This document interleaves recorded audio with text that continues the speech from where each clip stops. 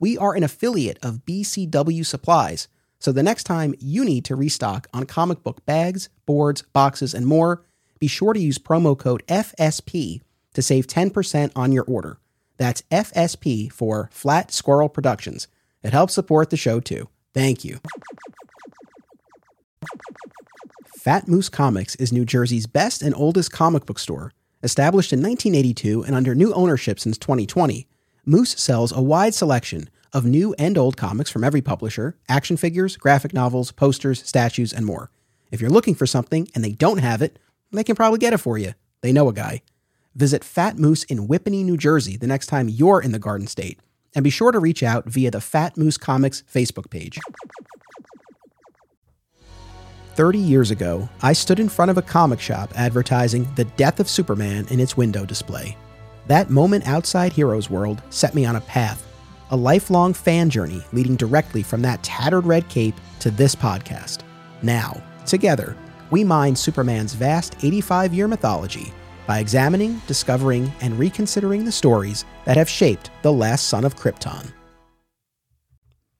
Welcome to Digging for Kryptonite, a Superman fan journey. I'm your host, Anthony Desiato.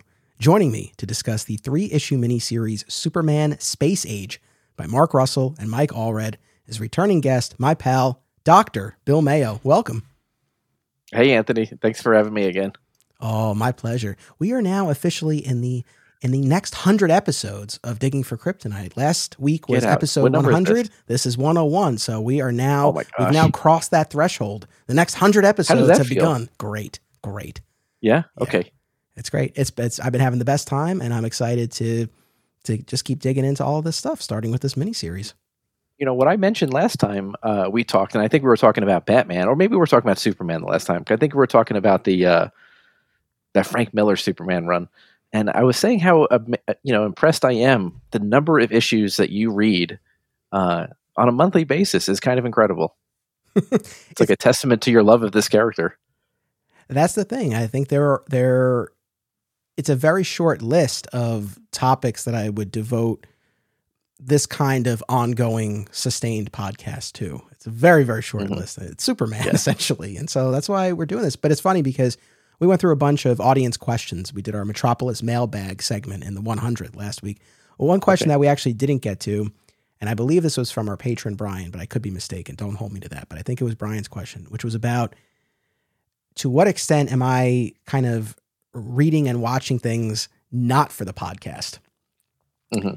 And there are some things, I mean, mostly in terms of viewing, it's, things that I watch with my wife, for example, that have nothing to do with this podcast. Like we watched Riverdale and we watch Barry and so it's like we have our shows that we watch. But for me personally, and especially when it comes to reading, one of the things I found, and I don't know that this is a good thing, but unless I'm doing an episode about something, I find that I really don't carve out the time to read it. And, and this is a good segue because looking at something like Superman Space Age, I bought those issues as they were coming out. And I actually read issue 1 right when it came out. And I was like, this is great. I can't wait to read the rest. Yeah. And I bought issue 2 and I put it on top of issue 1 and it sat there. And then I got to the point and then there were delays and I was like, I'll just wait till the third one comes out and then I'll read it. Yeah. And I got issue 3, put that on the pile. And it's just sat there until last night when I said, okay, now it's time because we're doing an episode on it. So that's a long-winded way of saying that, again, mostly, especially when we're talking about comic book reading, what I'm reading is really for this podcast. But it motivates me. So that's it. So, it all works. Yeah, no, I get it. I mean, it's hard not to be productive in terms of reading something because, you're going to write something or do a podcast on it. Yeah, but that's ultimately frustrating as a comic book fan or enthusiast like you used to be. It's hard to see something on the shelf. I picked up Crisis this past week. I went to Barnes & Noble because I don't go to the comic book shop here in town. And there was so many things on the shelf that I was like, I didn't know this came out. I was super excited, but I didn't buy anything yet, but I took pictures of it. There was a Catwoman run that was by, what's his name? Cliff Chang that I had never even heard of. Looked really cool. Anyway, I was just excited. So, but I'll have the time to read them. I'm sorry that you feel like you can only read things that you're going to do a podcast on. Yeah, I mean, not to psychoanalyze myself, but I mean, I think a lot of it just is a function of time. Like it is carving out the time, and it's just sort of, I guess I've conditioned myself to, and I don't want to say make myself do it like I'm doing it begrudgingly. I do it happily, but it's just what I lock in when I know, okay, like I'm reading or watching something for the podcast. And then I guess I am doing so much for this and the other podcast that, that really dominates. And so I don't know, maybe part of it is just there's less of an appetite, I suppose, to read stuff that I'm not covering. But I mean, I do have an interest in other things, and there will probably be a new podcast project to accommodate that down the line. So stay tuned. Is that right? Yeah. Because you don't have enough. Well, you don't have enough on your plate, right? Listen, we have a few different podcast series going, and some things end and some things start, and so there might be some space for it. And it's just one of these things where I've kind of learned if I want to, if I have an interest in really diving in and talking about something, the way to make sure that it happens is to kind of make it something that I cover. This format. Yeah. So we'll get there. All right. Sounds good. All right. So this Superman Space Age miniseries. So 3 issues, each 80 pages. And actually the day that this episode comes out, the hardcover collection of the entire miniseries is available. Already. Wow. Okay. Yeah. And for the life of me, I don't know if I planned that. If I if I knew the date that the hardcover was coming out, and I was like, well, that's when we'll drop the episode, or if it was just a happy coincidence, but I don't know. But the spreadsheet told me this was when the episode was coming out, so it works. Yeah, it's perfect. So, this came out over a span of months. It was originally intended to be released bi-monthly, and then there were delays. So it took quite a while before the entire thing was completed. But Superman Space Age, written by Mark Russell, drawn by Mike Allred, colored by Laura Allred. And sort of the central premise is that it covers about a 2-decade span from the mid-'60s through the mid-'80s. And so we sort of see the dawn of Superman and the rest of the DC universe set against the backdrop of real-world history that was going on at the time in terms of the space age and the civil rights movement and Watergate and so on, as well as the backdrop of the DC universe, specifically the looming crisis on Infinite Earths. So Clark is told very early on in the story by Pariah that this crisis is coming and the multiverse is going to be destroyed. And so that's kind of hanging over the proceedings as well. One of the main reasons... And from page 1 too. I mean, in page 1, the Fortress of Solitude is crumbling. Yes. And I just wanted to say, one of the main reasons that I wanted to have you on here, I mean, I always enjoy chatting with you, and this gives us an opportunity to sit down and catch up and do all of this. But it's also, I've had you on before to talk about DC, The New Frontier. And I feel like there are a lot of echoes of that in this story, specifically in terms of how it weaves the history of the DC universe into, actual history. And also, I know how dialed into the art you are. And in my mind, I'm like, oh, he's a huge Mike Allred fan. I actually don't know that. I just kind of assumed it. And whether it's the case or not, I always enjoy getting your take on the art side of it. So I felt like you'd be perfect for this. Well, I love Mike Allred. I'm surrounded by some Mike Allred right now. I took some out just the other night. So the Madman, obviously, and this solo issue is always my favorite DC solo issue. But Mike Allred's art is always incredible.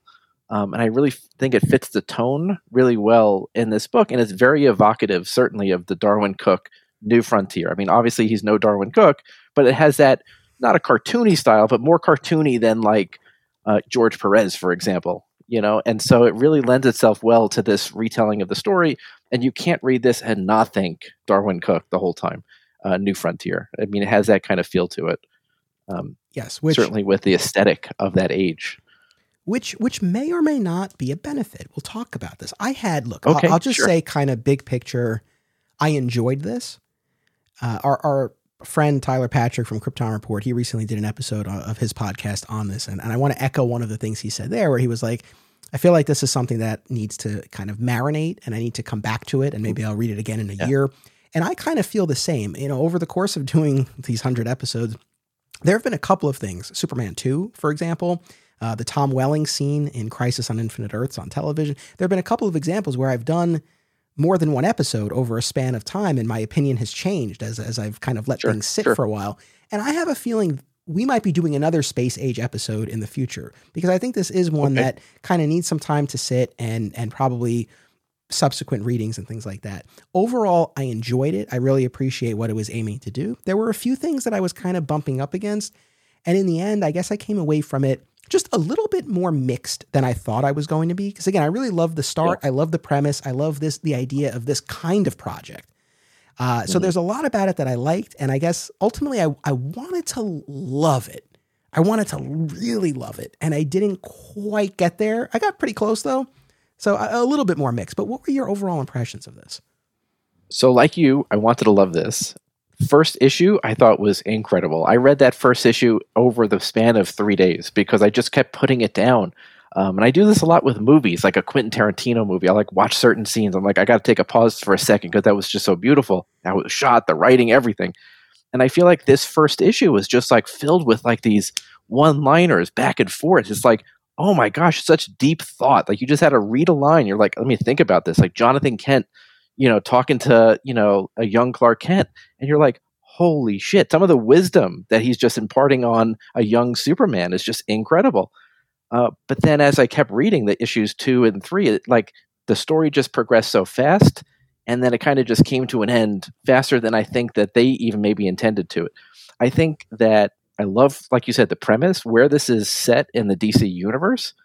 I think this would have been a better served as like a 6-part issue than the 3-part. I feel like even with the 80 pages, they were too ambitious. And certainly when they tried to draw a conclusion to this, that it just kind of fell short.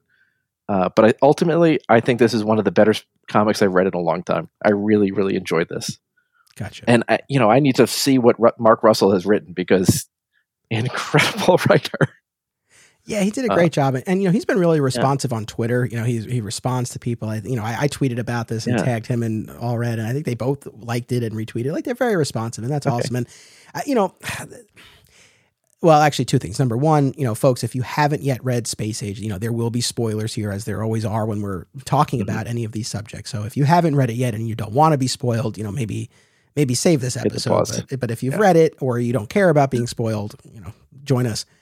And the other thing too is I think generally the sense that I get from kind of what I've seen online and reviews and things like that, I think this generally was quite well received, and I love that. And so it's like part of me is coming into this and it's like, God, like, I don't want to be a dick and then just kind of like yuck anyone's yum, as the saying goes. If you enjoyed it and you loved it and you loved it as much as I wanted to love it, that's great. Yeah. I'm not trying to talk anyone out of it. There's a lot that's just so good here, but that's actually kind of comforting to hear your take, because I finished this last night and I was like, all right.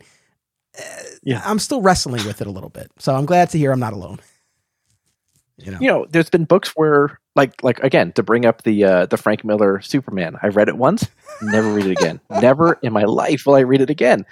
It left such a bad taste in my mouth. But like you said, with these, I'm going to go back to them in a year and see, where we sit with this story. I get the sense that I think it's going to be even better the second time through. Probably. It's not going to be like the Dark Knight, what is it, the Strikes Back, where it's like, Strikes we were again. hoping that it was going to get better. Strikes again. That's right. The Strikes again. We thought it was going to be better, but it was ultimately worse. I know. So, hey, speaking of patron questions, and Brian Dempsey in particular, he sent in a big picture question about Space Age. So I'll read it again. Patron privilege here. If you are at that tier on our Patreon community, you can submit a question or comment to be read with your name in the episode. Brian makes the most of this, always has great questions, and it really helps flesh out our episodes. So I appreciate it, and I hope that for patrons at that level, it's a fun perk. Okay, so he says, my question, why do you think we don't get more out-of-continuity Superman stories? The series Superman Confidential didn't last very long. So, Bill, that was the one that launched with the Kryptonite arc by Darwin Cook and Tim Sale. And the idea with that whole series was stories early on in Superman's career. So he said, Superman Confidential didn't last very long. And we had a new volume of adventures around a decade ago collecting digital first stories. But Batman gets a slew of early days retellings, and Legends of the Dark Knight ran forever. This story, Space Age, hit the classic characters so well. And we know there's an audience for this. Curious what you and your guest think. Yeah, like why don't we get more of these kinds of stories for Superman in particular? What do you think? If I was a writer, I think I would enjoy writing Batman more. That's just me because I love. All right, this is where I say I don't want to be a dick, but I think Mark Russell might feel the same because there's an awful lot of Batman in this story. So, and it doesn't work in this, it's ultimately, you have this Superman story, and you have the Justice League, which it's natural to have a Justice League with all the characters, but then you have like Batman, like vignettes, but they're longer than they need to be, and it's like his dialogue taking over and not just Superman writing in his journal. And it's like, well, how does this fit properly? And ultimately, like, that story was good. But we should double back to that because obviously we're not answering the question. I don't know why there's not more Superman stuff, but there is like a lot of Superman Elseworld. I mean, think about the Nail. That's a great one. Then there's the Red Sun. These are good ones. No? Okay. So maybe they're like heavy hitters. Maybe like when the Superman comes out, they're always pretty good. But then the Batman's ones are like, yeah, it's all right. Well, it's funny that I think you and I both gravitated towards the same thing, something like Red Sun or Superman's Secret Identity, which we're actually going to be covering very soon. Might even be our next episode. I have to double check. But, those are like 20 years old at this point. Yeah. So I think part of it is, yes, we have had some wonderful, Elseworld / out of continuity Superman stories, but not so much now. You were on a recent episode of one of my other podcasts, My Comic Shop History, and we kind of talked a bit about this idea, the fact that DC's publishing slate was so Batman dominant. Now, even in the time since we recorded that episode a few months ago, things have shifted a lot. And I think specifically on the Superman side, we are seeing a bit of a renaissance, and there's more titles now. I mean, he has 2 ongoing titles. There's a John Kent miniseries. There's a Superboy miniseries, a Steel miniseries. Like there's a lot going on now in a way that there wasn't not too long ago. So I guess to Brian's question, I mean, hopefully this is changing. As for why we haven't had more when we've had so much on the Batman side, I don't know that it's so much that creators aren't pitching these things or have a desire to do it. I feel like on the publishing side, I really don't know, but I feel like on the publishing side, there's a belief, correct or not, but a belief that maybe there's not an appetite for this, and Batman feels like more of a slam dunk for them. I mean, it seems like Space Age did well, and I hope it. I don't know the numbers, but I hope it did, and I hope this spurs more of these kinds of projects. Yeah, let's hope this ushers in a whole new renaissance, like you said, of Superman Elseworlds stories, for sure. Yeah, no, absolutely. There's a lot to kind of unpack here in this, 240 page story that spans a couple of decades. And I mean, as far as where to start, I guess, let me ask you the biggest picture question first, because this was one of the things that I was sort of wrestling with. There are a lot of philosophical ideas that are at least mentioned, if not fully explored in this miniseries, about what it means, what hope is, what it means to save the world, what it means to even be here at all. And I guess I'm curious, like, what do you think? I know I'm putting you on the spot here, but like, what do you think this story is ultimately about or trying to say? Like, what was your ultimate takeaway about what this was really saying? You can't answer that. Maybe in a year I can answer that. Maybe after 5 readings of this, I can answer that. Like you said, there was like the philosophy or the philosophical type stuff in this story. It's like, to say that there was a lot of it is an understatement. And also to say that the word hope was used a lot is also an understatement, right? Because like, it seemed like every page there was that word hope. And so I don't know what, Mark Russell was hoping to achieve with this story, but obviously there's so many different aspects of it. There's like this beautiful father-son story at the heart of it, right? Not only with, Superman and Jonathan Kent, but also his father, Jor-El, right? I mean, there's this really great imparting their knowledge and ushering him into the superhero or the hero that he becomes. I mean, at the heart of this story, Superman is becoming who we know as Superman, right? He's a young kid at the beginning, and now he's going to be the savior of the world, like his both fathers really intended him to be. But aside from that, there's this hope aspect, right? And so obviously, daring to hope that they can change some kind of a future that's kind of set in stone, knowing that the world is going to end. How does Superman kind of hope to change that? And I think his like was a little wonky, but this is the first time I ever saw Superman as scientist, which is really great, like embodying his Kryptonian father and inventing a drug, but at the same time stealing the DNA of all these people so that he can like, save them in a way. I mean, it was kind of this beautiful thing. And again, then woven into this, you have all these like morality type things, like that one issue that talked about the trolley car or whatever, and Batman's going to save, one or kill one person so he can save five. And Superman's like, why are you going to play God? I mean, there's just such great stuff. I can't even unpack this in, and the notes that I have on this, I don't even know where to start because it was just so dense. And I think a lot of it came from issue 1, though. And that's the thing that I really keep harking on. Like issue 1 was so well developed that the other 2 issues, I was hoping there would be like that, but I wound up reading the other 2 issues a lot faster than the first one. And it was just like, oh, the story's kind of fallen apart a little bit, but ultimately it was still great. Yes. Tell me what you think this was all about. That's the thing. And I guess that's my other question. And I won't put you on the spot again, but kind of just big picture. If we're not able to kind of say what this was all about in the end, I don't know. Is that a shortcoming on were we missing something, or, was there something that didn't fully coalesce here that could or should have? And I don't know, but yes, there are definitely a lot of ideas about, again, heroism and just existence, just kind of being here at all, mm-hmm. and the nature of hope and all of that. I will say, yes, a lot of space is given to this trolley car problem, this idea that if you have a trolley, and there are 5 people, tied to the ground in front of you to the track, and you have the ability to divert the trolley to save those 5 people, but in doing so, you're going to kill one worker on the other track. Would you do it? Right. So this comes up in issue 2. Bruce Wayne has built the Hall of Justice for the budding Justice League of America, and as Batman sort of laments, he thought this was going to be this place of action, and instead it's become this like very pricey debate club as the heroes are talking about these kinds of questions. I think it's Green Arrow in particular who brings up this idea of the trolley car problem. Again, in philosophy, like this is a big, this is a big question, kind of like a philosophy 101. Like, what do you do? And yeah, you get Batman and Superman's takes on this. And to your point with Batman, it's like you divert the trolley, you kill the one person because you don't want the mastermind to get what they want, sort of thing. Yeah. Whereas Superman is like, you try to save everybody.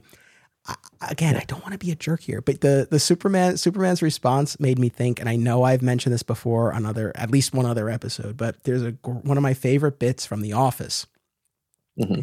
They're having an ethics discussion, and Andy Bernard poses the ethical dilemma. Would you steal bread to feed your family?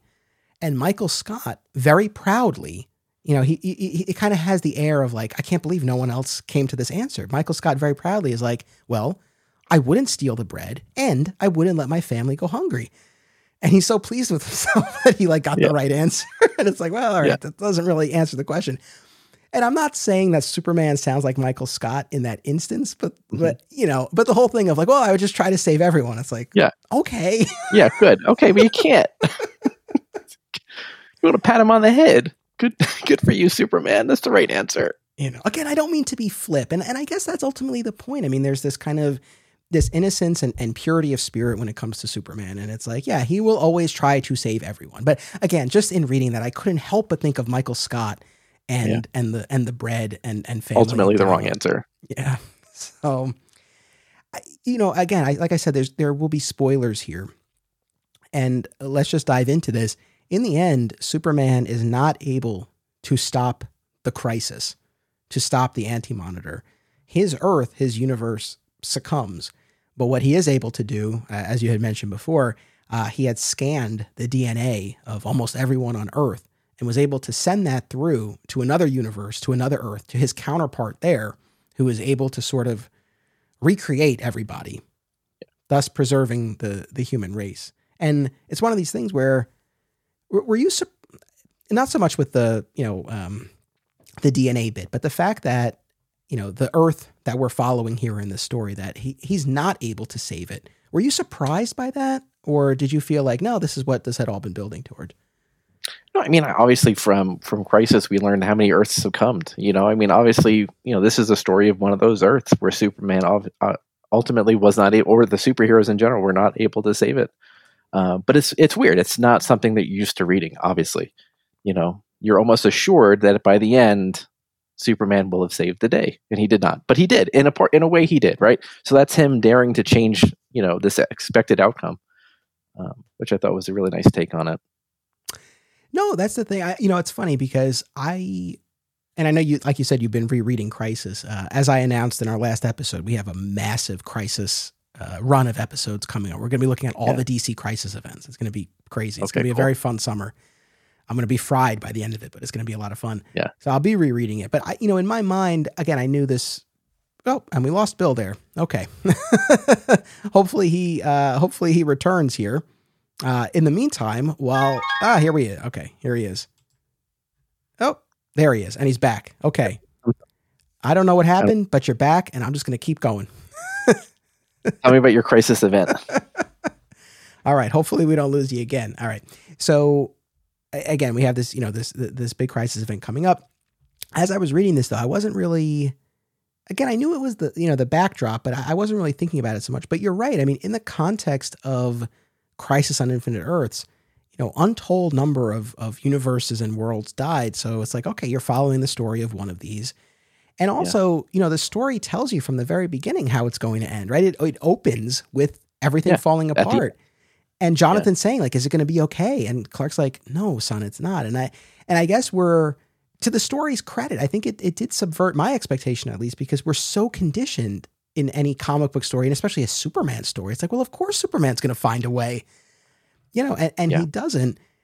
Yet he does, again, save humanity in the sense that he sends all of these DNA codes to this other Earth. Now, it's funny here because, as I've talked about, and as you know from our friendship, I mean, I am not religious or particularly spiritual, yet I do believe, whether you want to call it spirit, essence, soul, that there is something within each of us that makes us who we are. And so this whole idea of, okay, that people are going to be regrown from their DNA, from this sort of snapshot when Superman scanned them, it's hard. I don't know. That was one of the things I bumped up against, because I don't really look at that and think, oh, yes, he saved humanity. It's like, well, that's not them. You're telling me you understand Kryptonian technology? Maybe that scan captured a little bit of their essence. All right. I don't know. I don't know the answer to that, but obviously, yeah, you're right. I don't know. It was a weird direction, but obviously it was a nice ending to it, right? It was obviously it tied together with the hope aspect that was running throughout the whole thing. And it worked in that regard, but yeah, you're right. Deep thinking of this, it shouldn't work. Yeah. Yeah. Look, and I don't mean to pick it apart. And I think it works, but it's just one of these things where, absent that ending, it's particularly bleak, I suppose, right? If this world just dies, but the fact that there, this hope, depending on how you define hope, and we'll circle back to that, but that humanity is enduring, is surviving, will be reborn on this other world with this other Superman. But I don't know. It's like, is it really those people? They're, clones essentially. I mean, I don't know. And it's like, but absent that, I mean, that really kind of changes it. So I think you kind of need that, for this all to kind of come together. But I don't know. It was just, that was one of those things that I was really kind of wrestling with. Related, unrelated to that scene, it was nice to read that scene, that end, right? And then realize that the beginning of the book, he's actually going back to Lois and his son right after that event, right? So it's really this beautiful full circle, the entire book.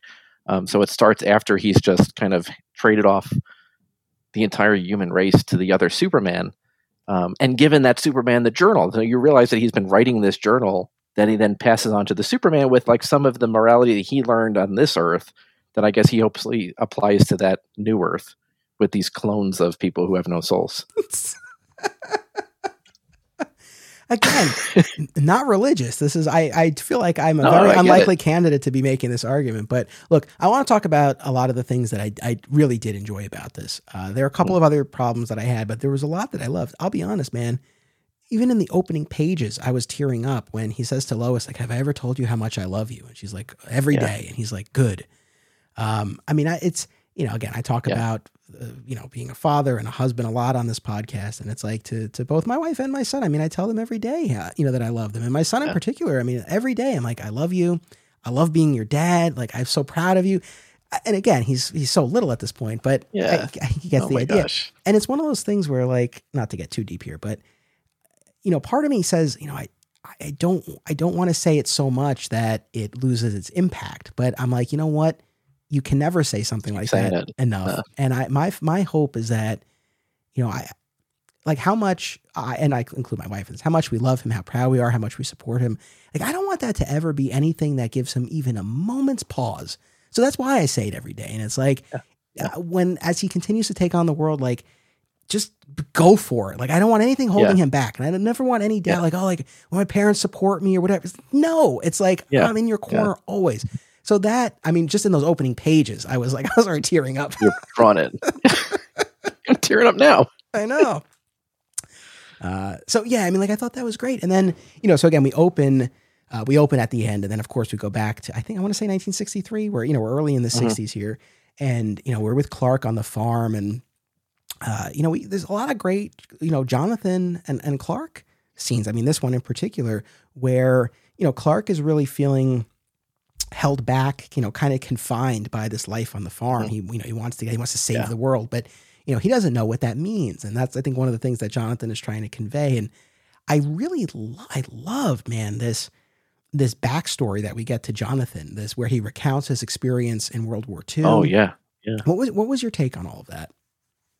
I don't read enough Superman comics to know if you've ever really heard of any of his backstory, but that time that he spent in Korea or maybe Saigon, wherever it was, where they were, they wound up killing a bunch of children, or at least that one child at that one point. I mean, it was like, powerfully impactful stuff. And I think that taught him a lot of lessons that ultimately he taught to a young Clark. There was that story. There was also the story of the two sailors on the boat, him and like the other guy, and then they were drowning and they were trying to survive. There was so many, and he was telling that story, recounting that story to Lois after he'd heard it from his father. That's not something you're used to seeing from Pa Kent, right? I feel like he was just like a background character for a lot of it, but here he's at the forefront, and that's where I mentioned it before. It was like this beautiful father-son tale. A lot of it, I know I said I was going to focus on what I liked, but kind of on that note, I think where one of the things that I was a little let down by was, we get a number of Jonathan Pa Kent Clark scenes, and that's great. But once Lois and Clark have their son, Jonathan, I felt like there was a missed opportunity there. I felt like you didn't really get to see nearly enough of Clark the father. You get a good bit of Clark the son for sure.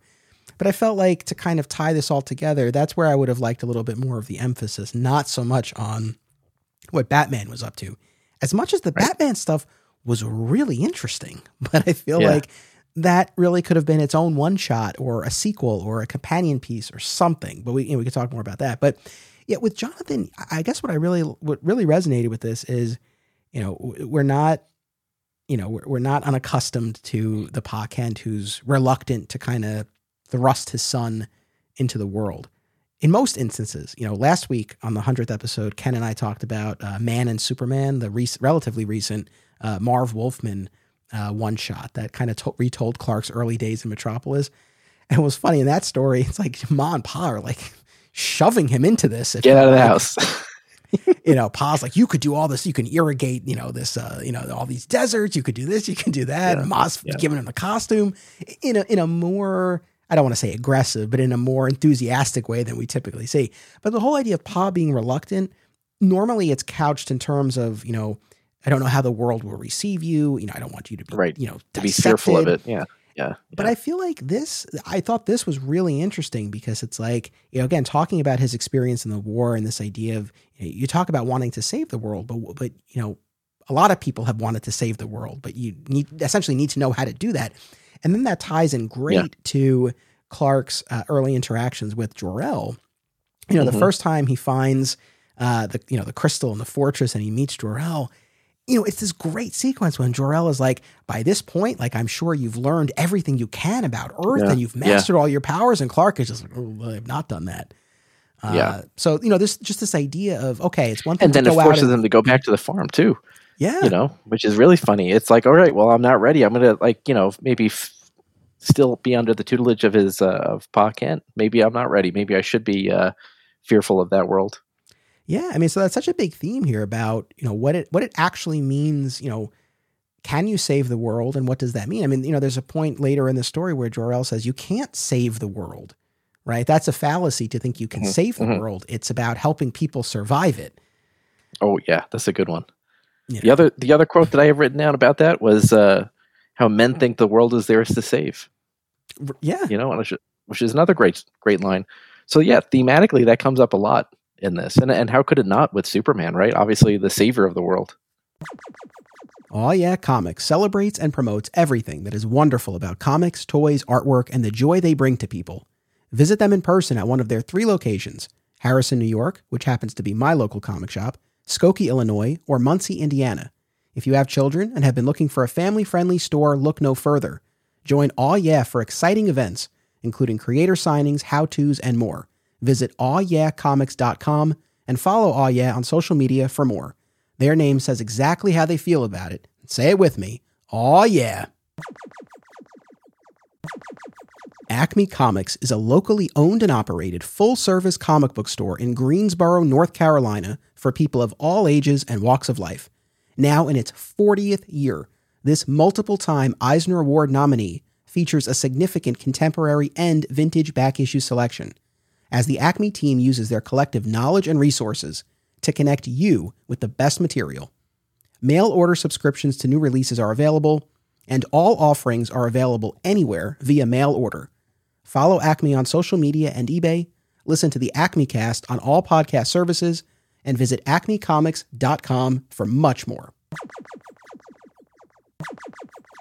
Filmmakers and movie fans alike should be sure to attend these film festivals: Brightside Tavern in Jersey City, Hang On to Your Shorts in Asbury Park, Point Lookout on Long Island, and In the Cut in Bloomfield, New Jersey.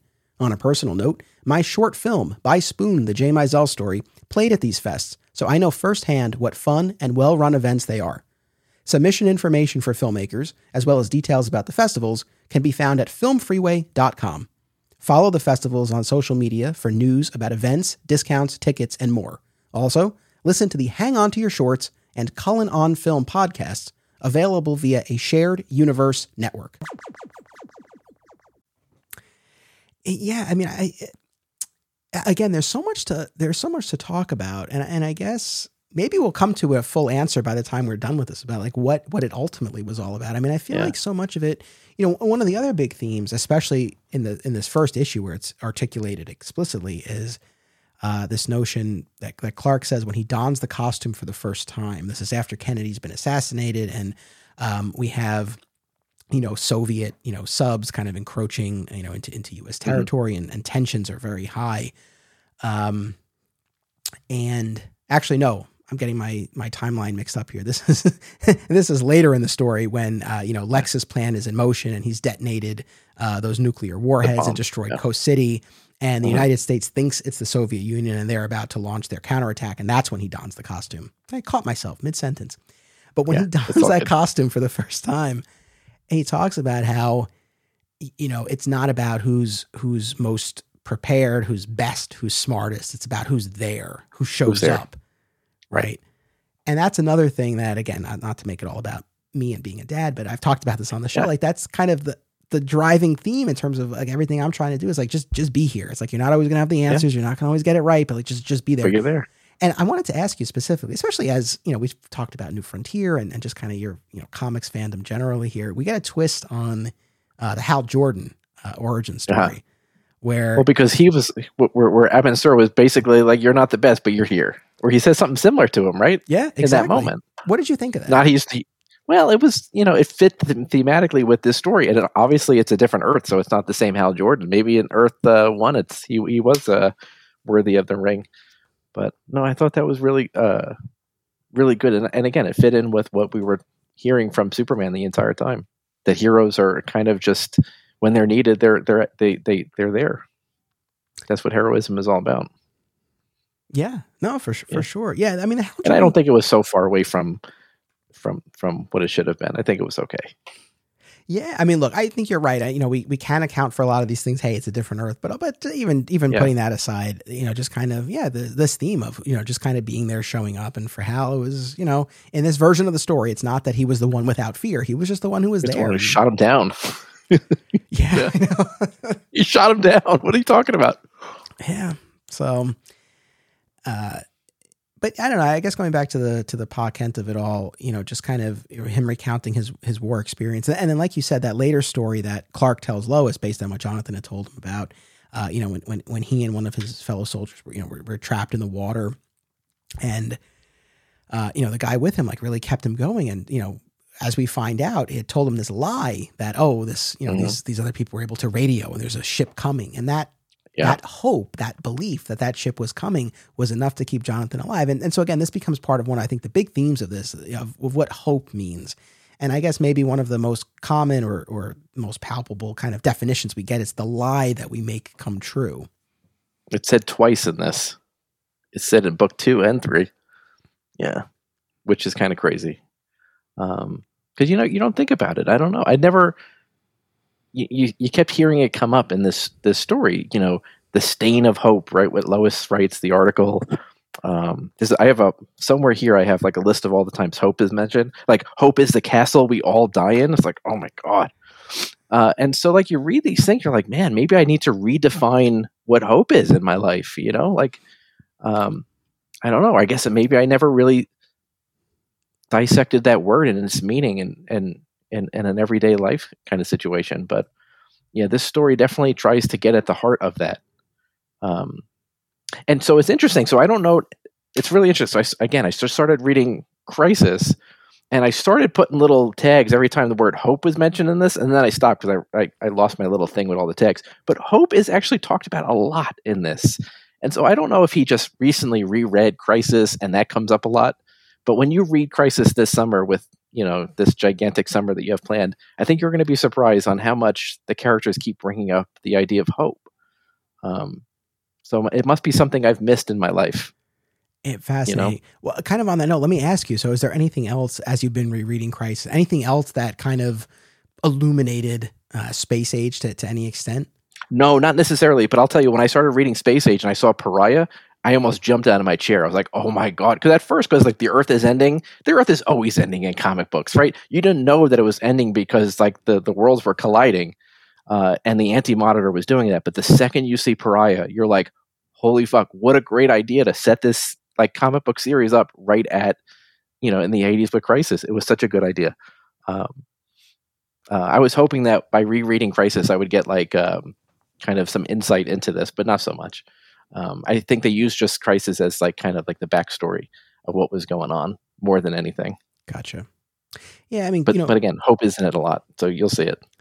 So Clark is, first meets Pariah at, we see the exterior a bunch of times throughout the Seagull Bar and then the shoe store, right next door. So it's really good. A very nice nod. Really well done. Yeah.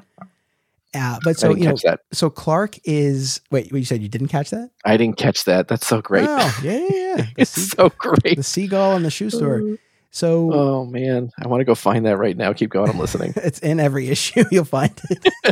How did I fucking miss that? Oh, there it is. It's so great. Yeah. It's a nice touch.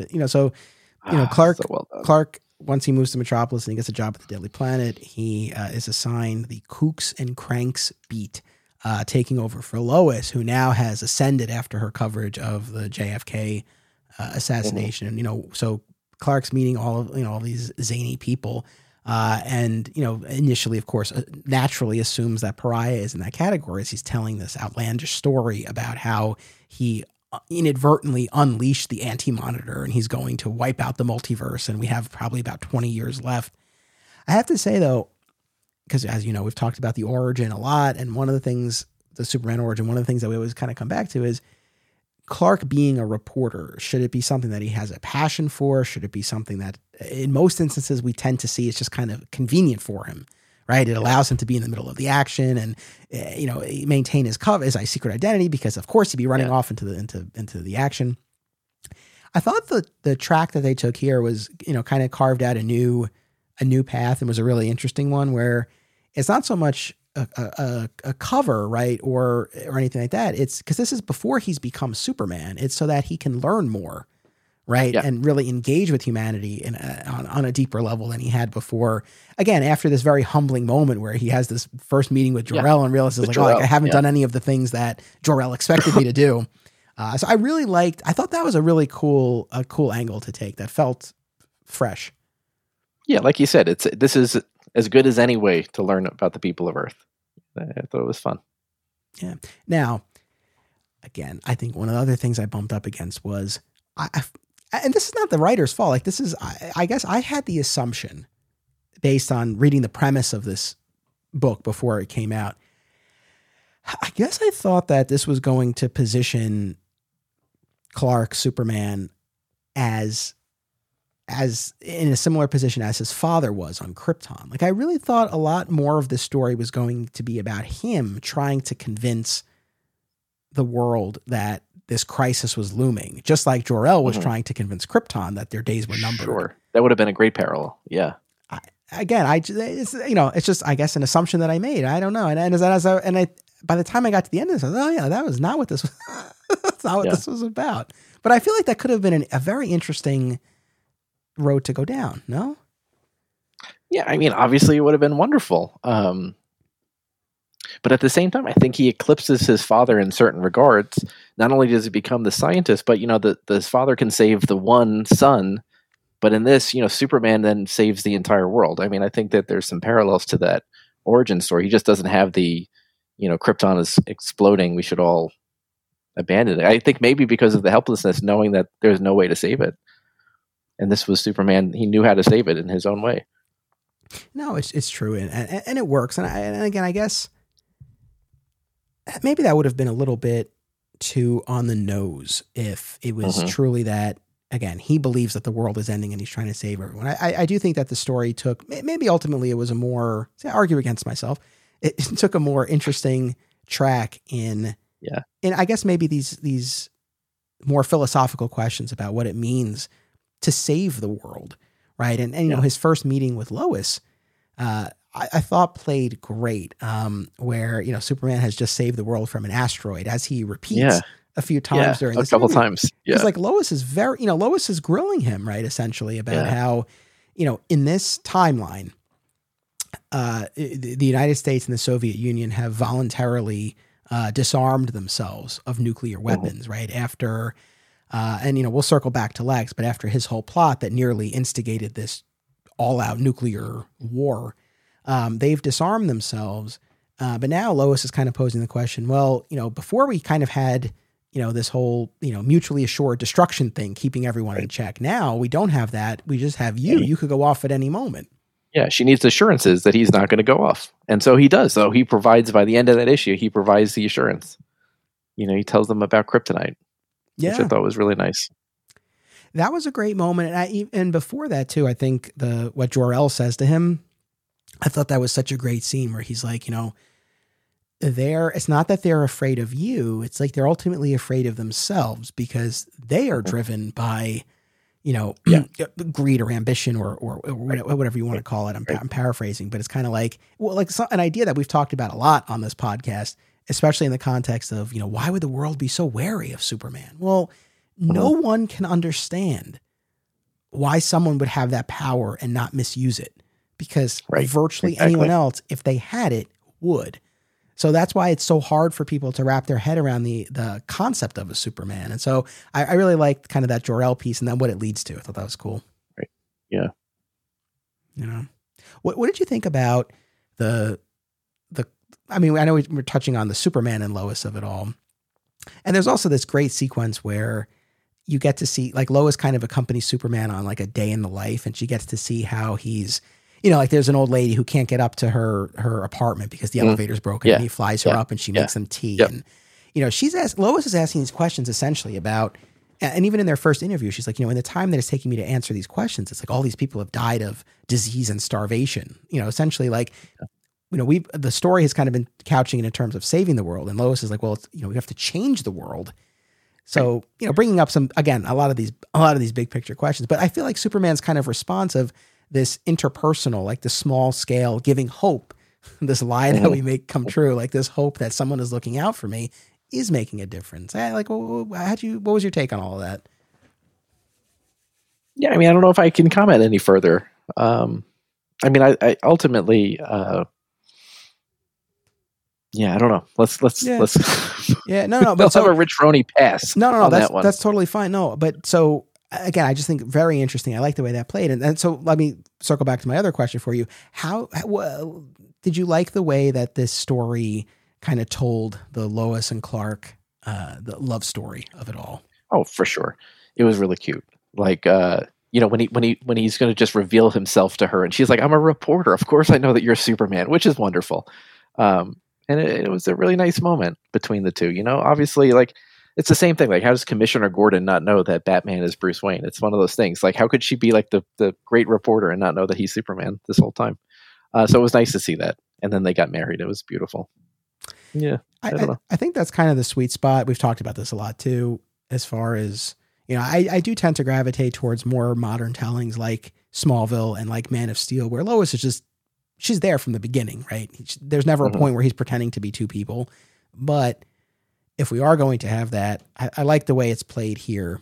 Or even in something like Lois and Clark, The New Adventures of Superman, where it's like he tells her, but she's already figured it out. And I think that's probably the best of both worlds because, you want to show that he values and trusts her enough to tell her, but you also want to respect her enough, right? That she doesn't need to be told. So I thought that this played nice. Yeah. But the thing that, and again, we talked about how kind of Clark as the reporter felt like a fresh spin. The other thing that I really loved, there's a lot that I really loved about this story was sort of drawing this parallel between Clark and Lois as each of them has to be two people, right? They talk a lot about how, and they have this great scene at the bar, the two of them, where Clark always orders his milk. That's the only place in the city he can get an ice cold milk. So cute. Where, Lois is talking about having, being a woman in the newsroom, especially at that time, although I feel like sadly, the story would probably track today as well, but especially at that time when the story is taking place. And I guess that's probably, I want to say that's issue 2 or in the 70s, I want to say at this point. When he stands up for her in the newsroom? Yeah. Such a great scene. And then the subsequent scene in the bar where, she's talking about having to be two different people. Like there are things she has to, she can't show that it bothers her. She has to be, kind of have to put up this front and, both kind of coming to this understanding and this moment of connection of like, just kind of letting each other see one another for who they are. And they have this big kiss in the middle of the bar. Like I love that. I thought it was great. Yeah, no, I mean, the love story between them is always wonderful, but in this one is particularly really nice. So, one of the things that we've kind of been, we've been touching on, we haven't fully unpacked yet is especially the Batman of it all. We kind of talk about this because like I said, some of the things that I've had an issue with, the whole idea. No, go ahead. I was going to say, I thought he was a very interesting inclusion in the first issue, right? So Wayne Enterprises is going to pitch some military contract against Lex Luthor and LexCorp. And, it's young Bruce Wayne, and he's pitching the idea of fighting, the next wave of, warfare in bat suits, essentially, which was really cool. And I thought that was going to be the extent of it. Because, again, ultimately, this is not a Batman story. So then when they kept doubling back and doing, like, the Batman monologue over things, I'm like, well, I don't understand how this is fitting in the overarching story of the Superman. And so, but again, like you said, there are things that really are great about that. Obviously, the whole thing with the Joker and, and money versus life and like what's more important. I don't know. There's some great stuff there, but it just didn't seem like it belonged in this book. That's my only gripe about I mean, I love Batman, but it didn't work. No, I know that's the thing. You're one of the biggest Batman fans. I know we've talked about Batman. I mean, again, we talked about New Frontier in the context of this idea of Superman as a government stooge, right? And both New Frontier and Dark Knight Returns. And so, I always love getting your take on this. I agree. I think issue 1 was perfect in terms of how it incorporated Lex and Bruce and this idea of them both vying for this government defense contract. And then because it all tied together and it paid off where, and I have to say, it's like, this was again, another, I think, kind of fresh spin on Lex and his real estate schemes. Right. So like his whole plan is these bunkers, right. Yeah. To preserve what's left of humanity after the inevitable nuclear war. And, he arranges for this nuclear test. And then, of course, it's a double cross, and he detonates these warheads and destroys Coast City. Poor Coast City can never catch a break. I know. And Sam Lane, General Lane, is one of the casualties. And again, that's what then would have instigated a nuclear war per Lex's plan, if not for Superman, donning the costume and intervening, and Batman, taking down Lex. So that all worked great. And we end with, the Hall of Justice and we see Wonder Woman, we see Flash. Great. Yep. But in the subsequent issues, we kept following Batman's story. And here's where I keep going back to New Frontier. New Frontier was the sprawling epic that told you the story of this time by design, from a variety of perspectives. Right. Different people. This ostensibly is a Superman story. Right. It's not. Batman has no. Yeah. I 100%. Unless you're going to do another 10 issues where you do the Flash, where you do Wonder Woman and all these people, it doesn't work. And I don't know why it's in there. I really don't get it. That's the thing where this was maybe one of the bigger problems I had with this, because I felt this really pulled focus from what the story needed to be. And like I said, I was frustrated. Where were the scenes of Clark the dad? We get a little bit of that. But you don't get, I feel like, nearly as much. And I feel like that real estate... You get the snowball thrown scene in the North Pole. That's what you get. Yeah, and when he talks about missing Pa Kent, missing Grandpa after Jonathan dies. But those moments are pretty fleeting. And I can't help but think that real estate was dominated by all of these Batman sequences. And again, it's like we're saying, if you're doing a New Frontier-esque story and you're going to do all the Justice League characters, great. If this had been called World's Finest Space Age, great. Yeah. Yeah. Yeah. I mean, I don't know. I'm with you 100%. I don't know. Yeah. So that was honestly a bit of a frustration, as much as the Batman. Now, all right, putting that aside, did you like, and I guess you've already answered this, but I guess just what was your reaction to the kind of, and again, you can really look at this as just kind of its own little, you could pull out those pages and just kind of have like a Batman. Yeah, it was like a little one shot. It was great. Yeah. You mean the Joker? I thought the treatment of the Joker was wonderful in this. He had a really human response.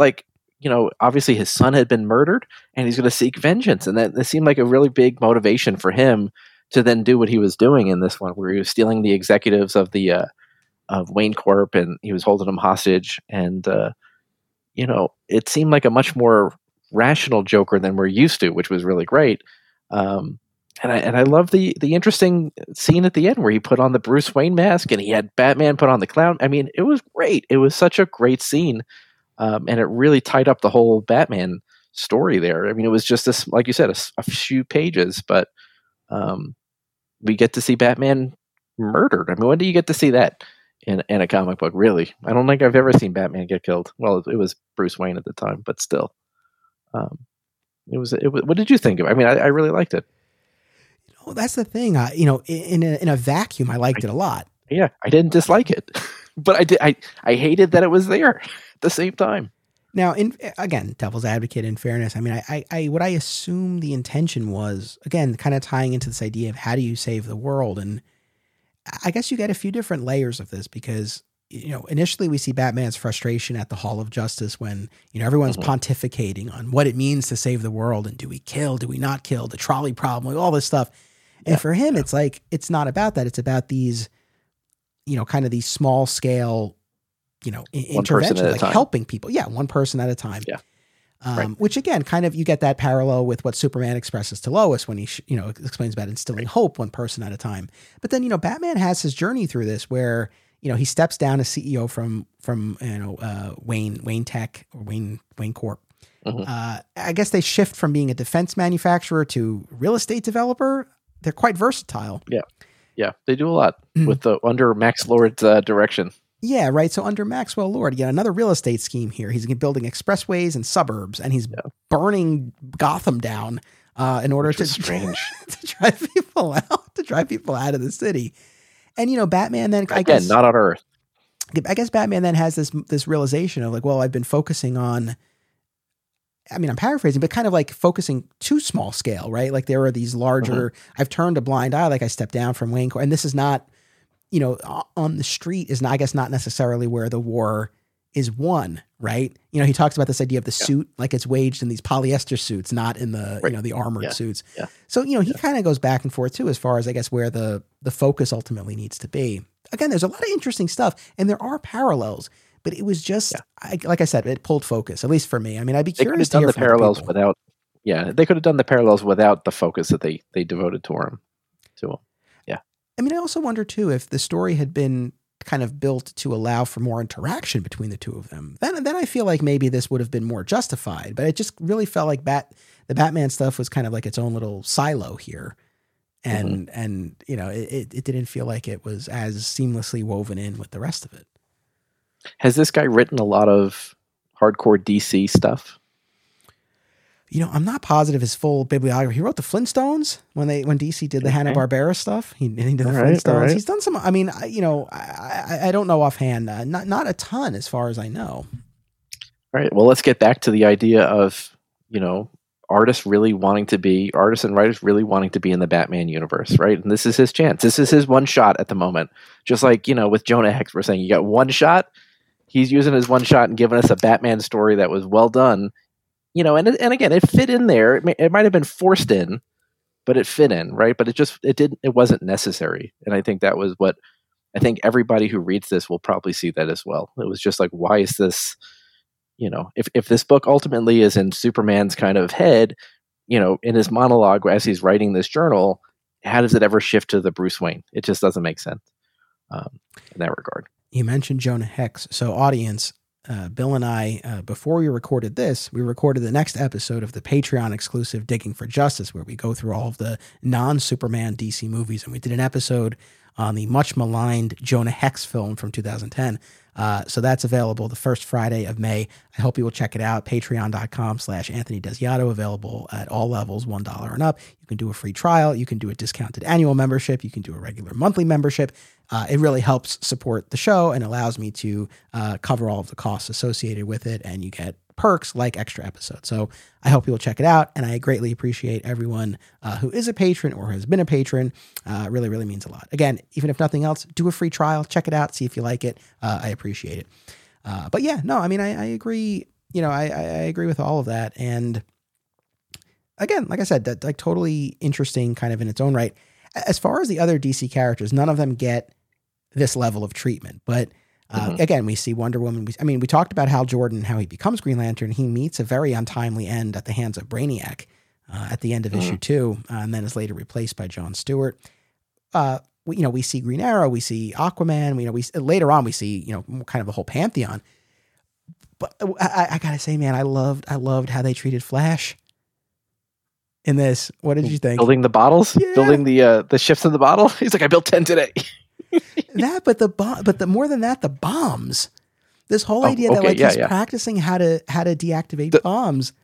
Well, live bombs right there in the But he's like, they always call me like when there's a bomb. He's like, I show up and then I'm just running around holding a bomb, like trying to bring it someplace. He's like, I figured I should learn how to defuse one of these.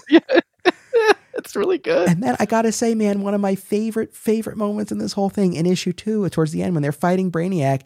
And there's this moment where like Superman and Flash are on the ground and I forget exactly what Flash says, but Superman says to him essentially like, you're not much good for anything, are you? Like he really kind of putting Flash down. And then Flash is like, oh, but by the way, like I put all of these bombs in his ship. When'd you do that? He's like, oh, well, we're just sitting down. And then Superman's like, well, how do you detonate them? He's like, I don't really know. I've really been focusing on defusing them. It was great. Oh man. Yeah, he was good. Yeah. It's funny as we're talking about this, if we were in charge of DC, I mean, I feel like as we've talked about at length already, the Batman stuff could have been its own one shot. I would have happily read a whole Flash Space Age one shot. Oh my God. Yeah. Maybe that could have been the structure for something like this. I feel like it could have, they could have made even more of a meal out of this. One shots of each one of them that all tie together somehow, would have been great. was there any character, again, Flash, even though he doesn't get his own one shot, does get the play that we talked about. Is there anyone else like Wonder Woman, like Green Arrow, where you're like, oh man, I really would have wanted more with this version of them? Not necessarily, but I was very excited to see it. One of the scenes, he had the Doom Patrol, he had Hourman, and these are characters that Mike Allred loves. And so I wonder how much of it was his input. Like, if I can draw anybody in the world, I'm going to put like the characters he loves. Because again, anybody who read DC Solo, I mean, obviously he had the Doom Patrol meeting the Teen Titans. He had the Hourman segment. Wait, so I really feel like that was the one, right? That was his issue of Solo where Hourman takes the pill, but then he takes the pill and he's like walking dogs, painting the house. So when I saw him in this, I'm like, oh, this is definitely Mike Allred throwing Hourman in there. That's so great. Yeah, again, like I said at the top, I know how much you love, how dialed in you are to the art, and that you're a fan of Allred in particular. Yeah, I mean, is there anything that you saw him doing in this that particularly stood out to you, or any sequences or anything that just you were really struck by on the art side? You know what? When I read this again, I'll probably pick up on a lot of that. And I know we had a deep discussion with when we read The Long Halloween. I picked up a lot of the Tim Sale artwork and some of the sequences, some of the shadowing work he did. Nothing stands out to me at the moment, other than it was just a really clean. You knew you were reading a Mike Allred book, which was great. He wasn't trying to be anybody else but himself.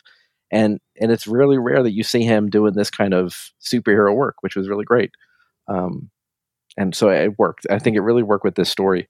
But again, it worked because, again, I think as I'm reading this, I'm thinking of Darwyn Cooke, and there's some parallels between that cartoony style and his art style as well. And so you mentioned you wanted to double back to the New Frontier stuff, huh? Yeah. What do you think? You think this was falling short because ultimately it couldn't do what they were doing? Okay, so this is as good a time as any. Like some of the other kind of things that I've been grappling with. So, and this is not confined to New Frontier. I guess as the saying goes, like there are no new ideas. But I guess I'm not saying, oh, this is derivative, but there were a few instances where I felt like, okay, the whole idea of setting the story against the backdrop of real world U.S. history, we saw done masterfully in New Frontier. Mm-hmm. The whole bit about Superman curing all disease we saw in All-Star Superman, which also dealt with similar themes of Superman grappling with his impending end. Again, in All-Star Superman, it was specific, personal to Superman. Here, it's the whole world, but still it's kind of the same idea. So again, I guess there's a part of me that's like, oh, like there's some really cool stuff. Even the passing of Jonathan Kent, that's always going to evoke an emotional response from me. But at the same time, again, it's nothing that we haven't necessarily seen in Superman, the movie, in All-Star Superman. So yeah. So I guess that's kind of where I had maybe a little bit of an issue. I mean, again, I think this stands on its own and it's distinct, but I guess there were a few instances where I felt like, okay, I feel like I've seen versions of this. Do you not feel that this was like a love song from the writer to, for all that stuff that he loved in comics, incorporating them all into his work, into now one story? I mean, obviously it's hard to not be derivative. It's hard not to, when you're using this character that has a specific origin, that when you start straying from that origin, like Frank Miller does, that it fans erupt. And so, you have to if you're going to make some changes, you got to have like these baby changes, maybe make sure it harkens back to something that's done already. So I think he does that and still is able to, tell a unique story. But again, it's a love letter to his probably the 60s and the 70s and the 80s that he grew up in, combined with all these stories that you just mentioned, you know. Which is totally, and that's the thing. That's that's totally fine. I guess maybe because I've been covering so much of this and thinking about all of this, for this concentrated period of time, it's just maybe it dulls the impact a little bit. Where it's like, okay, like I mean, I don't know. On the one hand, you can look at it as, oh, it could enhance the reader's appreciation because you know what it's pulling from. But on the other hand, it's kind of like, okay, like I see. Yeah. But as far as what I did want to ask you specifically on this whole like New Frontier-esque idea of weaving in U.S. history or world history, I mean, I guess anything you want to say about that generally, but specifically, was there any sort of historical aspect, moment, that you found particularly interesting? Like, we find Lois broke the Watergate story. Like, was there anything that really that was so great? Yeah. Well, because like Clark didn't want to deal with it, right? Because it was like he was like whatever. No, not necessarily. I think ultimately it really sets the tone for the story really well, that you're within history, not only the comic book history, because this is the retelling of the Justice League, Superman growing up and everything else, but it's set in a backdrop of something that we're all familiar with. And I think that ultimately it takes you out of the comic book, but keeps you in there, knowing that it's like, these historical events that are there. I don't remember them all offhand. That's the problem, where I would comment on them more. No, that's totally fine. Obviously the JFK, like you said, and the Watergate, and the civil rights movement, the fact that, Lois gets arrested with these others, the Freedom Riders, and she's getting. Oh yeah, and then she was in the jail with them. Yeah. So I think that that aspect was was definitely interesting. Yeah, I mean, I enjoyed how that played out for sure. What else? Where else should we go? Yeah, where else should we go? Again, I think my favorite thing, and again, maybe it's because I'm a father, like you were saying that you were a father, it's that father-son stuff. And some of the things that Jonathan said to him were great. Like one of the lines I really love from this book was when he's talking about saving the world fast, he's like, save it quick or save it right. And I just love that. And ultimately in this, you get to see, I think, Superman saving it right instead of trying to save it quick. I think that was a really great moment. Any of the Jonathan Clark scenes in this was just so good. Yes. I never fell in love with him as a character until this book. Oh, really? Yeah. Interesting. Oh, right. Shucking corn. You can't just shuck corn and not think about old Pa Kent. That's great. I know. No, and also, I know we mentioned this before, but when he's, telling Clark the whole story of being in the war and what he went through and inadvertently killing that kid and how it haunted him and everything and how, not that we ever necessarily needed an explanation for, why is Jonathan Kent a farmer? But when he's like, when I got back, I just wanted to watch things grow for a while. Yeah. It was a really poetic sentiment. I really like that a lot. Yeah. Oh my God. Yeah. The other thing he says in that scene, right, is like, I think it's that scene or maybe not. He says sometime the dead disappear because we need them to. That's the price of our survival. It's like, holy crap. That's so deep. There are so many things in this story that were just so well thought of. And it's rare for a writer who previously did the Flintstones. Again, I don't want to like say this. I know. I don't know enough about it. I'm sorry. If one claim Mark to Russell, fame. if you're listening to this, I'm really sorry. I really loved it. But yeah, it's like, this is profound stuff, which I thought was really beautiful. This was not just him sitting at a computer late at night writing a Superman story. I mean, this is well thought out. As disjointed as time as it might have been. And again, I think it's because he might have had, maybe I have a 12-issue miniseries on my hands, but DC probably is like, well, do it in 3 issues and we'll make it prestige format. That's probably the best they gave him. And he tried to maybe truncate his original idea. So maybe he really did have the idea to do little stories of all the Justice League members, but he just couldn't do it. And these were on the cutting room floor kind of thing. Perhaps. I could maybe. Yeah. It's funny. I feel like I read something online. It's about what the original, about what the original format of this was going to be. And I don't know if it was that it was going to be longer or so. I'd have to double check, but I think I don't think it was originally meant to be 3 80-page issues. So maybe there was a different original idea, but one of the things that, not even necessarily a critique, but more just kind of like I was thinking about this after Luthor's ploy, where he destroys Coast City and tries to start this nuclear war, and Superman dons the costume and he intervenes and he stops the American nuclear missiles from hitting the Soviet Union. Right. Right. And then the two countries decide themselves to disarm. Right. Mm-hmm. Again, I guess this territory has been covered in Superman 4, The Quest for Peace, also in the King of the World storyline from the Triangle era, which we just covered a couple of episodes ago. But I wonder if it might have been interesting to explore, what if they didn't take it upon themselves, right? Like there's so much talk about how Superman is going to save the world. Well, it's like, would he take all of the nuclear weapons? I don't know. Like, I feel like the story kind of gave him an out, whereas like the countries decided he didn't have to now go collect up. Yeah. Yeah. So it's like, what would they have, what would the reaction have been If Superman just came and disarmed them. Yeah. Yeah. Because he's like, I have to save the world, and this is how I think it's best to do. Yeah. But again, obviously they pursue this different avenue. One of the, going back to where we started with this whole idea of like, what is this ultimately about? What is this trying to say? And I guess one of the things I keep coming back to is just kind of how, I don't want to say meaningless, but like random life is. Yeah. I mean, I feel like that's kind of one of the things at the heart of all of this. Again, hope is the lie that we make come true. Again, the whole thing with, Jonathan in that shipwreck, right? And just kind of the belief that this boat was coming was enough to make him hang on until it got there. Yeah.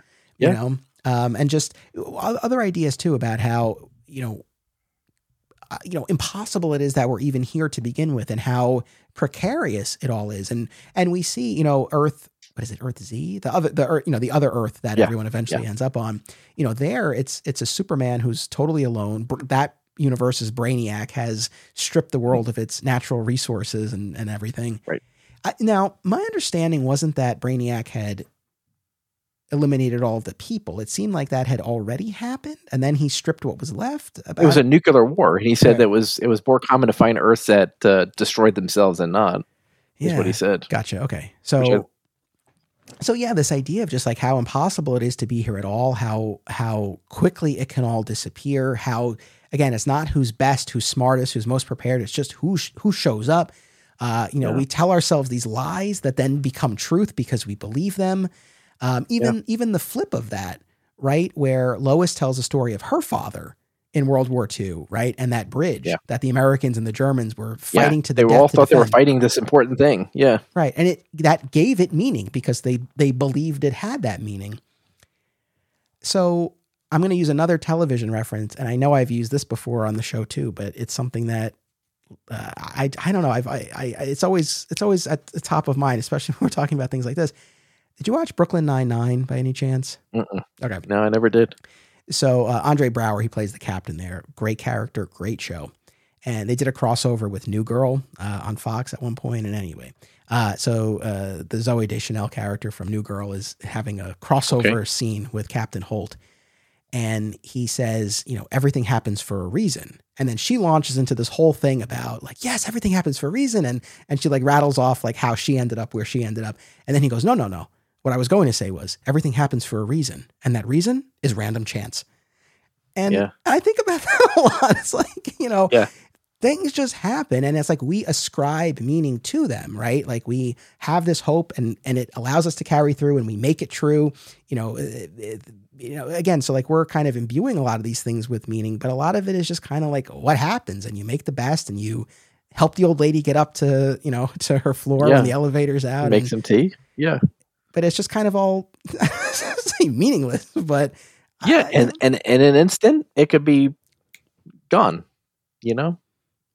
And that's really where this heads. This story heads headlong into nothingness. All these lives that people have, just ultimately, what's it all about? Yeah. So maybe that is. I mean, it's very profound what you are talking about right now. And I see it. I think that's probably what is meant to convey. And it's coping with life, right? How do people cope with life knowing that it's just randomness? There's just all these events. I think they say something like that too in the book. Something like the things you love or, help you get through the struggle of life or something like that, whatever it was.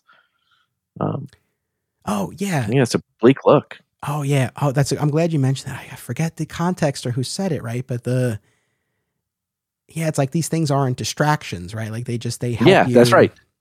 Yeah, that's the one. Yeah, that they help you get through. I mean, I don't know. I think that's what so much of this comes down to. And then you have, again, in fairness, to give kind of, to explain like the Batman piece of it, you get Batman's approach to this, you see Superman's. One of my other favorite moments in this was when Lois is interviewing Superman and he's like, well, what would you do? Like if you were me to save the world? And she's like, well, I don't want to sound arrogant, but I feel like I am saving the world, like in what I'm doing as a journalist. Yeah. So this is the scene where they're on the roof and he's holding the flowers the whole time, Yeah. It's funny. Yeah. I guess that's not to nitpick, but like, that's one of the other things. I feel like there was so much great Lois stuff, especially early on. I feel like Oh yeah, when she's reading that article that she writes, "The Stain of Hope," it's like, oh my god, this is so good.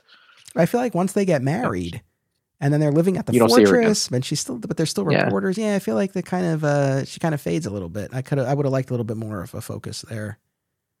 You know, I would like to, if he's ever at a convention, I'd love to hear him talk about this, because I would love to hear what his idea of what he wanted to tell in this story versus what he started out telling. Because ultimately, I think in the end, it's not as cohesive as maybe the beginning was. I think he really had a strong start, and he knew what he wanted to do. Maybe he had it laid out, and I think that first issue really just it speaks volumes towards that idea, and then like how he had to change maybe his vision, and so maybe Lois did have a much bigger role throughout, because she definitely does early on. But you're right, when she has the little Jonathan, she's kind of fades away. I also have to say, in fairness, one thing that was kind of cool reading this was I didn't know how it was going to end. You know, because all of these things, most of the things I've been covering on this podcast, I mean, in many instances, I've already read or watched them. And even when I have been coming to something new, more often than not, you know, it's been around for so long. It's like I've been spoiled, right? I know what happens. Right. You've heard about it. Yeah. You know, this was recent enough where, and I purposely avoided, you know, reading too much. And so, I remember sitting there last night and I was about to crack open the third one. And I actually maybe not unlike yourself, where, you know, like we were putting it down and coming back to it. You know, I waited a little bit, you know, going back to our old comic shop, Alternate Realities, and our former boss, Steve Odo. You know, I know you know this, but shows that he loves, like some of his favorite shows like West Wing and Buffy, he's not seen the final episodes because he knows once he watches those, it'll really be over. And so in his mind, it's like they're still not over. Yep. And so I guess there was like a little bit of that where I didn't want it to end, but also it's like I didn't, and it's a feeling like I said, I haven't had in a while, where it's like I purposely, I was like, don't flip through it, because I was so tempted. Yeah. I was like, don't do it. And I was literally like turning those pages, and it was a cool, you know, it was a cool experience to kind of have that kind of feeling again. Yes, it's a rare feeling nowadays. And I did my best to not read anything about this online for that same reason. I kind of wanted to be surprised by the ending. And maybe you've already answered this, I could probably guess, you know, based on where we started here, but I mean, if Superman and the other heroes had found a way to stop the Anti-Monitor or save humanity, you know, it through means other than, you know, the quote unquote cloning business we talked about, if it had been more of a traditional save, more of a traditional happy ending, do you think that would have been off? Like, would that have robbed the story of kind of its more fundamental meaning? Yeah, I think so. Because obviously Crisis, right? Only one world survives, right? Or two? I don't even remember. That's why I'm rereading it. I think ultimately knowing that this story came out of that, knowing that all these, you know, infinite Earths had all, you know, died off or were erased by the Anti-Monitor, it needed to end that way. And that was kind of, again, it was the balance to the hope that they were talking about the whole time. It was the hopelessness of it all. You know, it's so funny. And I know I was getting at this earlier, but like, as you're saying this, you're saying it's so matter of fact, it makes all the sense in the world, right? Again, this is against the backdrop of Crisis. We know from Crisis, most of the universes are destroyed. But again, I guess I just wasn't taking it as literally as I was reading this. It was more, I guess I was taking it more in a, you know, in a looser or spiritual sense. It's like, oh yeah, it's Crisis. Like in my mind, it wasn't like, well, of course this Earth has to die because we know that most of the Earths die. But it's like when you say it like that, it's like, well, duh. It's like, yeah, of course. Sorry, it's okay. But no, like it's like no, of course it had it. It had it. Yeah, but at the same time, you wonder if that Earth Z, right? Is there a world out there right now? Another world? It's provocative to think about. Yeah, I suppose. Or did Anti-Monitor just wipe that out too? We don't know. So it doesn't matter if they don't have souls. They didn't last long. Well, I guess that is one of the other things, and I think this has been, it might have even been on Tyler's podcast or one of the other. I saw this floating around online where, you know, big part of the story is the brainiacs of the multiverse, right? Trying to recruit our Superman, just our Superman. They don't really want anybody else but they just need him to try to launch this assault against the Anti-Monitor. I liked Brainiac being positioned as an unlikely ally savior in this context, but you know, they like the Brainiacs have this ultimate plan, and obviously the Earth that we're following, they fall. You know, it's one of these things. Do we just assume that their plan eventually worked and Earth Z makes it, or are they doomed too? It's like, you know, that's a particularly bleak way of looking at this, because it ends on this hopeful note, but it's like, well, maybe they won't last too long either. Yeah. So, I don't know. Where were they keeping all those resources, by the way? They're stripping all these Earths from their resources. I don't know. They're just floating heads in space. How big are those heads? Yeah, I know. That's a good question. You know, it's typically like knowledge that they want, or entire cities, not just minerals. So I don't know. But uranium. Maybe that's just what fuels their ships. Maybe that's all it is. Possible. I don't know. Well, that's a good question too. Yeah, going back to, I don't mean to. People must be like, man, this guy's obsessed with television. Because I have one other, and I know more. I've talked about this too, but I guess these come up from time to time, especially when we're talking about these big picture, these philosophical, these religious ideas, because these were things that I guess really made an impression on me. I know I've talked about this, but in Angel, I just mentioned Buffy a minute ago, but in Angel, one of the episodes where, they think they're going down to hell, but then like the elevator doors open and they're just on Earth. And it's this whole idea that like this is really all there is. And what Angel articulates at the end of that episode is, if nothing we do matters, because there's nothing beyond this world. Like if nothing we do matters in terms of determining heaven or hell or anything like that, then all that matters is what we do. And I remember as like I guess I was in early college when I watched that. And I just remember I was like, well, that makes like kind of all the sense in the world to me. And it's like, that's why, we should try to be good and help people here. Not because of a reward that we're hoping for in the afterlife, but it's because just for its own sake, because this is all there is. And maybe that's another way to look at all of this. It's like, all of these efforts to save, to help, whether it's, Bruce Wayne in the boardroom, Batman in the streets, everything that Superman does over the course of the story, big and small, it's all there is. Like, that's just it. So once again, television helps kind of like frame a lot of this, but I guess I always kind of go back to a lot of those ideas. Yeah. Mm-hmm.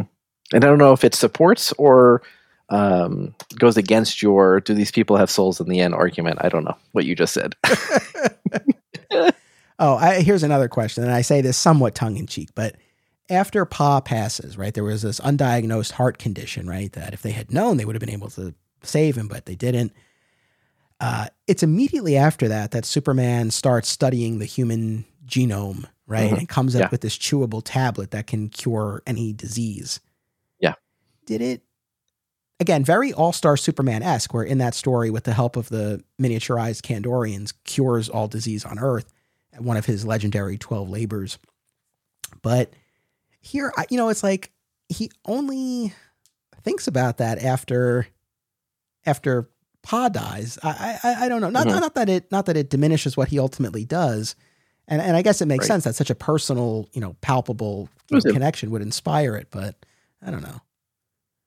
I guess part of me just felt like, well, hey, why, you should have been doing this whole time. Well, but also because like he's been talking so much, right, about like how he's going to save the world. And Lois, again, in that first interview, makes that whole bit about, hey, in the time that it's taking for me to say the sentence, all these people are dying. Yeah. So I guess I just wonder, I feel like that maybe could have been whether, again, disarming the world of nuclear weapons, if they had gone down that route, or, in that conversation with Lois, it's like, well, yeah, why don't you try to cure the world of starvation, or disease? It's like, again, he eventually gets there, but I feel like the question was begged far earlier. So I don't know. He wasn't there in his journey yet, and then certainly Bob Kent, drove him there. The death of the father figure always seems to be important to some of these superheroes, right? Yeah, no doubt. How did you like the way the story positioned Luthor in these proceedings? In terms of what? I guess just in terms of the characterization and his objectives. Yeah. I mean, some of the characterizations I love great. I mean, I loved when he like got out of jail after 20 years he was in jail.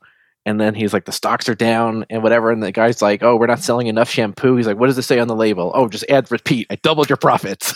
It's like, it's hilarious. He has some really funny scenes in that regard. But I don't know.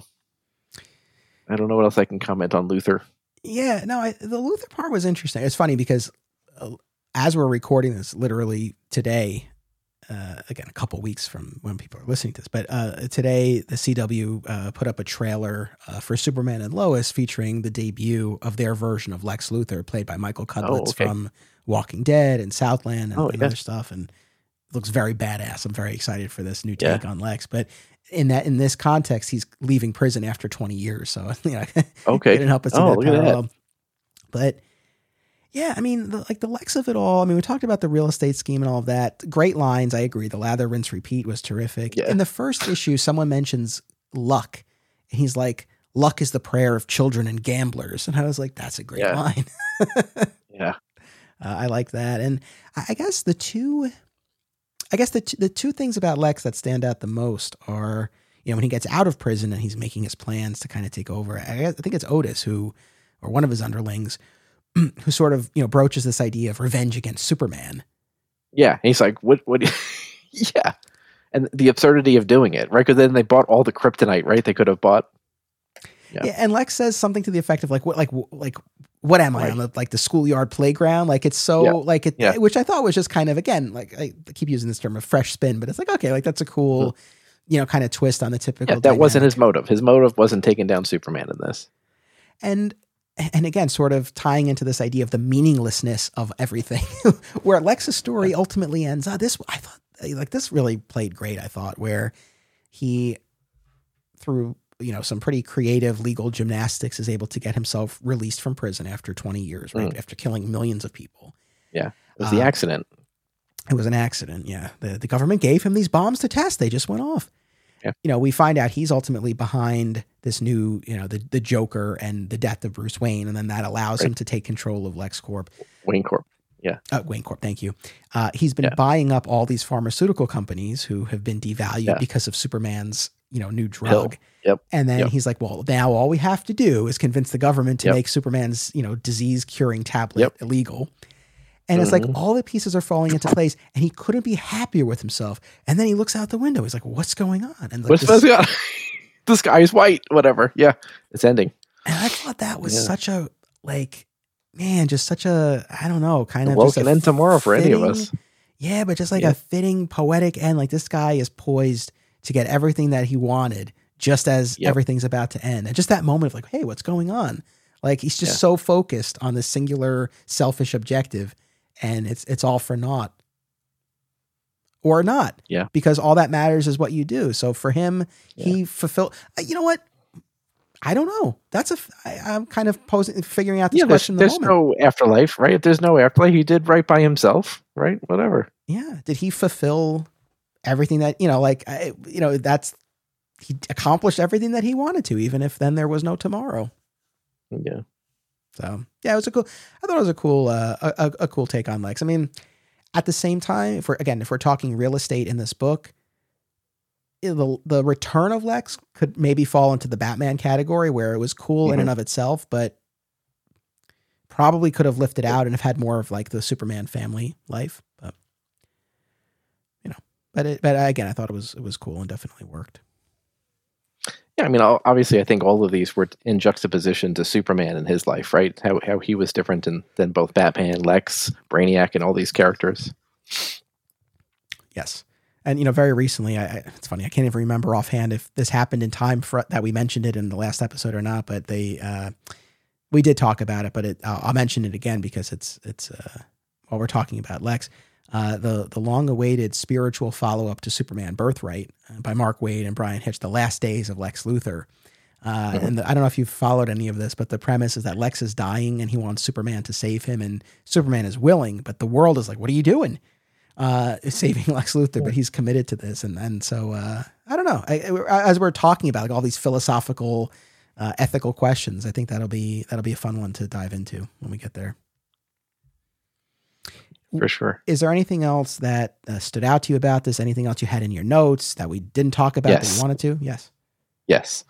So let me just flip through this really quick, right? And so one of the things I find interesting in this, right, is that, it goes back and forth. Here's Smallville, Kansas. We're in Saigon, I think this is. We're in Metropolis. We're in Gotham City. There are two places, or one place, I should say, that was mentioned twice in this. That doesn't make any sense. Do you remember? No, drawing a blank. What? New Mexico. Why is New Mexico where I live right now? Oh, that's right.